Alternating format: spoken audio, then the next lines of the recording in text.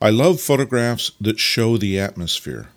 As a matter of fact, so many of my landscapes have some sense of the air because it's the air in which we live.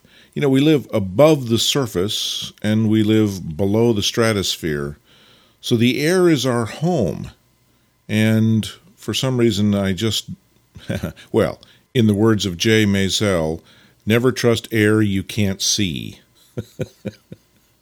In this particular case, I was up in Whistler, British Columbia, photographing on a gorgeous morning when these clouds were rolling in and out of the fields and in and out of the trees, and it was just magical. You can see the movement in the fog. This isn't a kind of static fog. This was a rolling, moving fog. And that little bit of movement and that little ability to see through the thin fog communicates to me something about how delicate, how gossamer this air is.